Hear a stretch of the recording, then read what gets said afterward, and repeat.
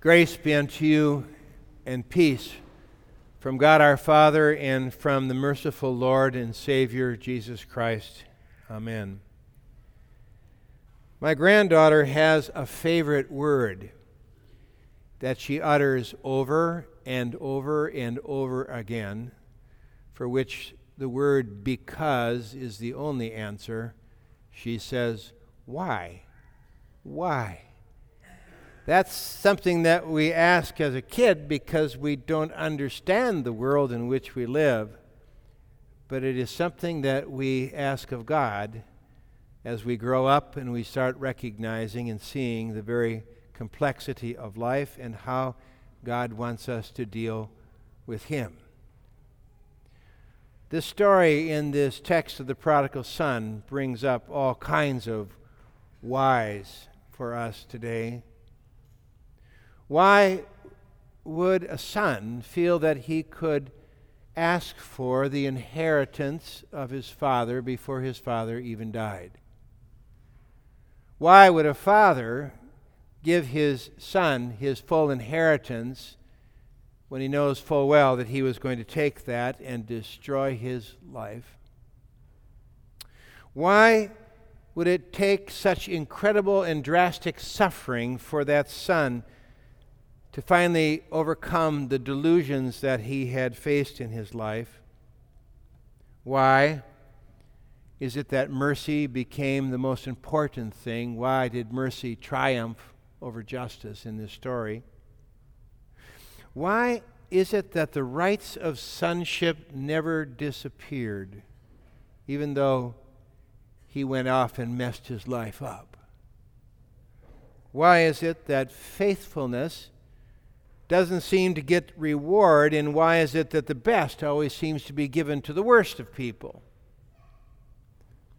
And why do we say that the supreme goal of all God's dealing in all our lives have to do with the saving of life itself? So we have to ask ourselves, we have to ask why it is that a son could ask for an inheritance before its time from his father. The text begins very simply.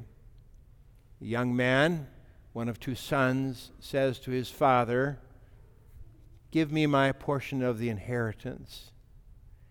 And this son, of course, the older son, would always receive the inheritance of the land, and so this was probably a cash and monetary buyout from the inheritance, and he wanted to have it right away. For what purpose? Well, he wanted to be able to have feasting, he wanted to be able to have joy, he wanted to be able to maybe even not have to work anymore. He wanted to be able to enjoy his life. Ordinarily, this would be something that he would have to wait for his father to pass away, for his father to give it to him as an inheritance.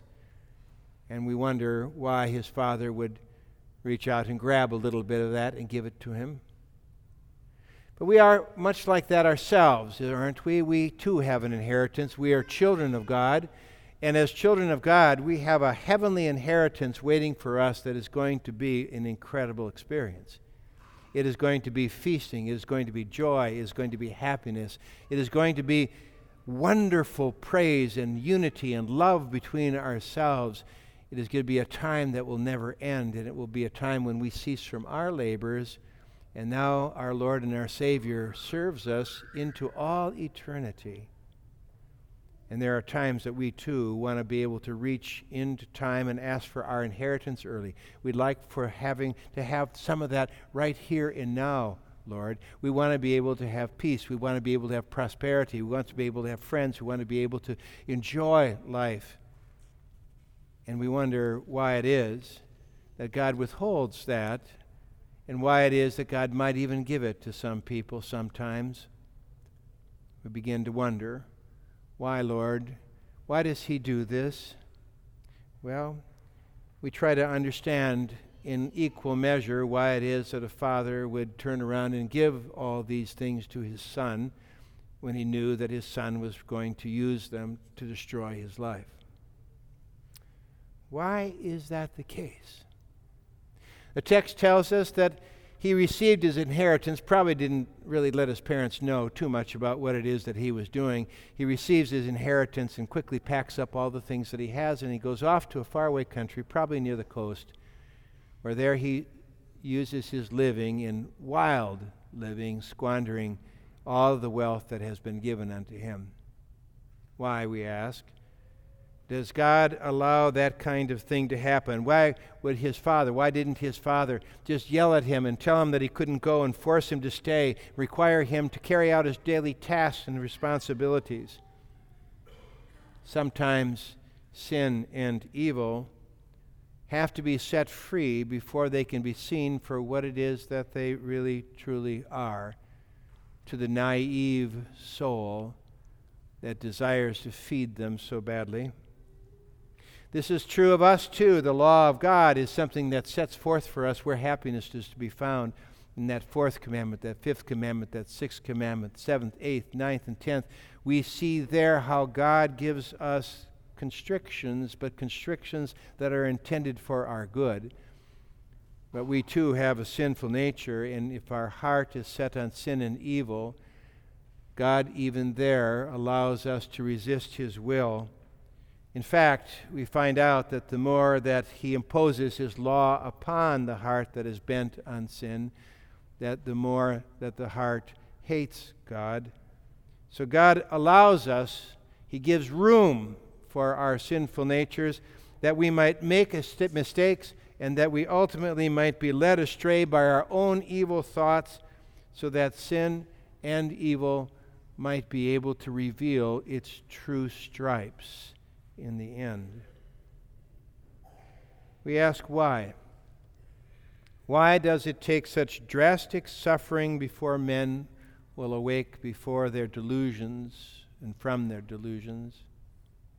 He goes away to this far away country and squanders all of his living, and then a famine arises, making things even worse.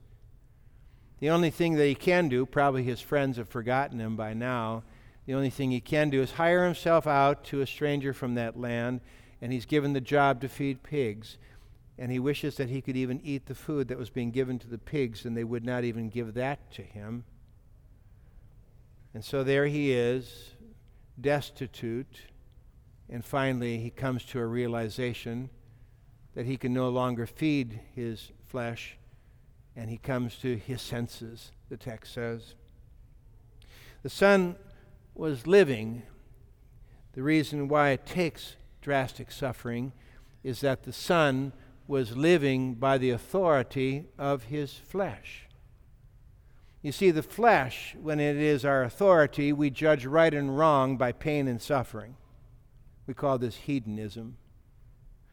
Pain means something is bad. Pleasure means something is good.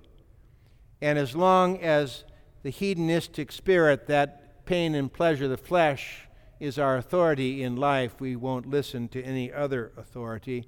We cannot be easily convinced. So as long as the money is there, as long as the friends are there, as long as suffering and sorrow are at a distance, then all is well.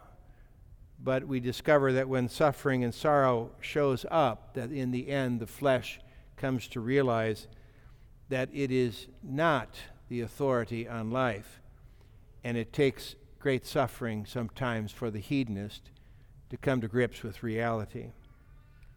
We see this kind of thing happening with drugs, don't we? That drugs actually have that vicious circle where by taking those drugs and by giving the pleasures of the flesh, the drug itself comes to change the brain, and the brain can no longer think rationally, which therefore makes the drugs look even better.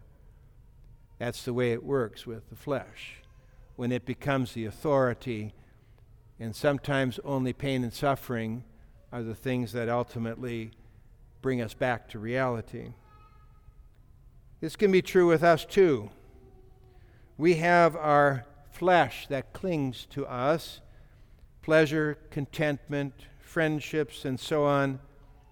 These are the things that make church, God's house, look rather dull. Here in God's house, things look rather boring. When the world, however, fails us because they are the gods of men, we fortunately and by the grace of God come to our senses, and we come to realize that true happiness is to be found in our Father's house. We wonder why mercy is so much greater than justice. There he is feeding the pigs. He comes to his senses and he says to himself, there are servants in my Father's house that have food to spare, and here I am starving. I know what I'll do. I'll go back to my father. I'll say, Father, I've sinned against heaven and before you, and I'm not worthy to be called your son. Make me a servant, a hired hand in your household. While he's a great distance off, we of course know what happened. That prodigal son knew that he had a just and a righteous father. He had probably all his life lived underneath the discipline, the guidance, the direction, the wisdom of his father. And sometimes that wisdom looks very, very harsh, and sometimes that wisdom is not something that you want to really have in your life. But every once in a while, he undoubtedly saw through to something in his father, something called mercy, where people received something that they didn't deserve, where his compassion was moved in such a way that he could overlook or pardon or forgive. And so when he remembers his father's mercy, a mercy that would be greater than having to face his father's justice, then he is ready to go home. We're like that too. We know who God is, don't we, and what God's commandments are, those 10 commandments that constrain and constrict us, and which tell us even at the end of the commandments what? I, the Lord thy God, am a jealous God, visiting the iniquities of the fathers upon the children to the third and the fourth generation of them that hate me. God threatens to punish all those who transgress his commandments, Luther wrote. Therefore we should fear his wrath and not act contrary to them. So we see God as this wrathful God who will punish us for our wrongdoing. But we also see in our Lord and Savior a God of mercy and grace towards sinners. A sinful woman comes in and kneels behind him, washing his feet with her tears, drying them with her hair. And Jesus turns and pardons and forgives this woman, even though she doesn't deserve it. We see his compassion upon people as he feeds starving multitudes. We see his compassion as he raises young boys from the dead. We see his compassion as he feeds the hungry, as he cares for and heals those who are sick. And it makes us come to realize that we too have a God who is merciful, and his mercy will always supersede and become greater than even his justice. We wonder how it is that the rights of sonship never go away. That father is looking probably every single day, hoping that his son would return, and he sees him off in a distance, and he runs to his son, and his son falls down on his knees and says, Father, I have sinned against heaven, and before you I am not worthy to be called your son. And before the words can even come out of his mouth, make me a servant in your household. His father yells and calls for his servants, bring the best robe, put a ring on his hand, go and kill that fattened calf. This son of mine was dead, he's alive. He was lost and he has been found. But he says, this son, not this servant, this son. This is something that we have to wrestle with, don't we? Is there ever a time when that boy was not his son? His conduct and his behavior said so. His conduct and his behavior was something that rejected the very gift that had been given to him. But we have to remember that just as he was still a son who could claim the right of being able to go back to his father's household, that when we were baptized into Christ, that God made us his children, his sons. and that there is never a time that we cannot go back to Him for His grace and for His forgiveness and for His mercy. Paul calls these the rights of sonship. Never, ever, ever does God pull away His gift. And there will be times, and there are times when we are not worthy of that sonship, but there's never a time in which God will ever take it away from us. So we ask the question, why does it seem as though the best is given to the worst? Why is it that faithfulness does not seem to be rewarded at all? They call together the servants and make a great feast, and there's music and there's dancing, and in comes the other son from the outer fields. He says, what's happening? And one of the servants says, well, your brother's come home, and your father has killed for him the fattened calf. And he stands outside, indignant that his father would do this. And out comes his father, and the young older son says to his father, you know, all these years I have served you. I have slaved for you. Yet not once did you give me even so much as a goat with which I might make merry with my friends. But this brother of mine who has squandered your wealth and who has squandered it with prostitutes, he comes home, and for him you kill the fattened calf. The father says to him, my son, you I always have with me. But this brother of yours was dead, and he is alive. He was lost, and he has been found. Can you imagine yourself in a similar situation? You have a brother, and he goes off to college, and he is spending all this money that your parents have saved up, and he goes down there, and he's drinking, and he's partying, and he's getting bad grades, and he's flunking out of school, and he never comes home, and he does everything contrary to what it is that your family has ever stood for, and you stay home, and you work at the family business, and you do everything your parents tell you to do, and you're there for them whenever they need you. And then he comes home, and they're all excited, and they have a great big feast because he's come home, and they've never even so much as even had a feast in your honor for all the years that you served him. Do you think maybe you might be a little upset too? Well, let us try to understand what love really is. Love is something that is not a two-way street, it's a one-way street. Love is something that you give, and which is given unconditionally. Love is one-directional, and therefore this one who received this love, this claim never goes away. But when you give that love and it is not given back, it hurts. When you offer that love so freely, so one-directionally, and it is not returned back to you, but even sometimes scorned, the gap between what has happened and your love becomes so great that it tears the heart apart. And when it is returned and restored, the joy is absolutely incredible. It doesn't seem to quite be there for the one that receives love and gives love every day.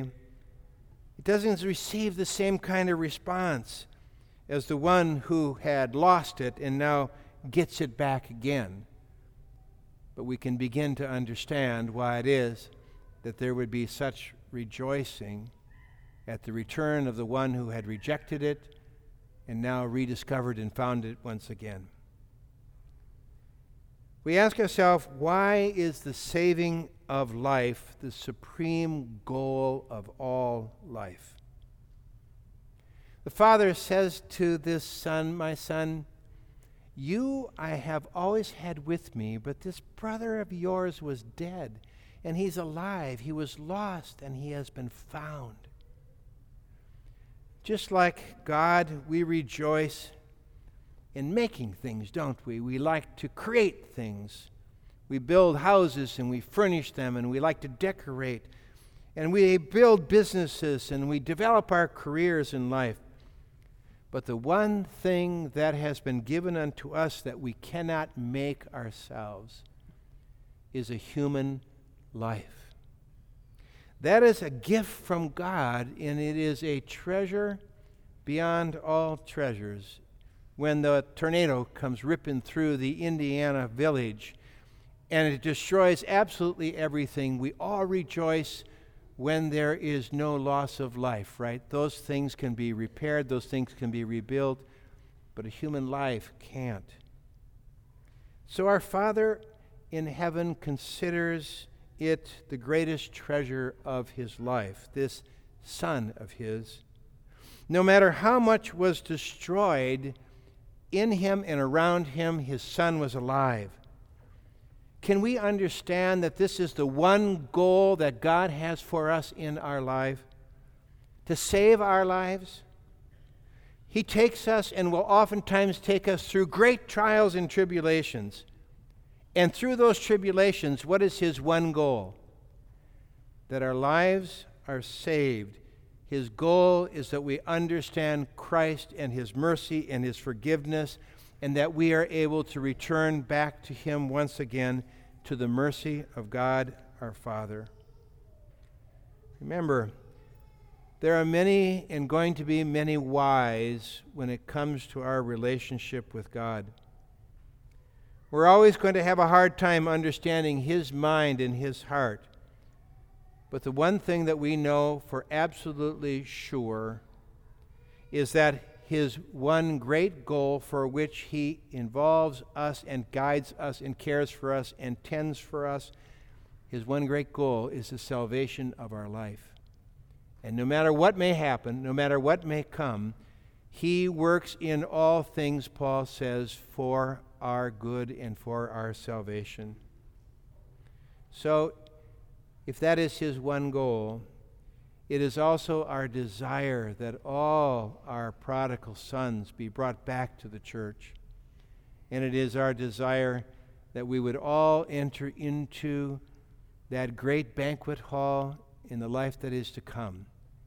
And there that we celebrate the feast of salvation with the whole church for all eternity.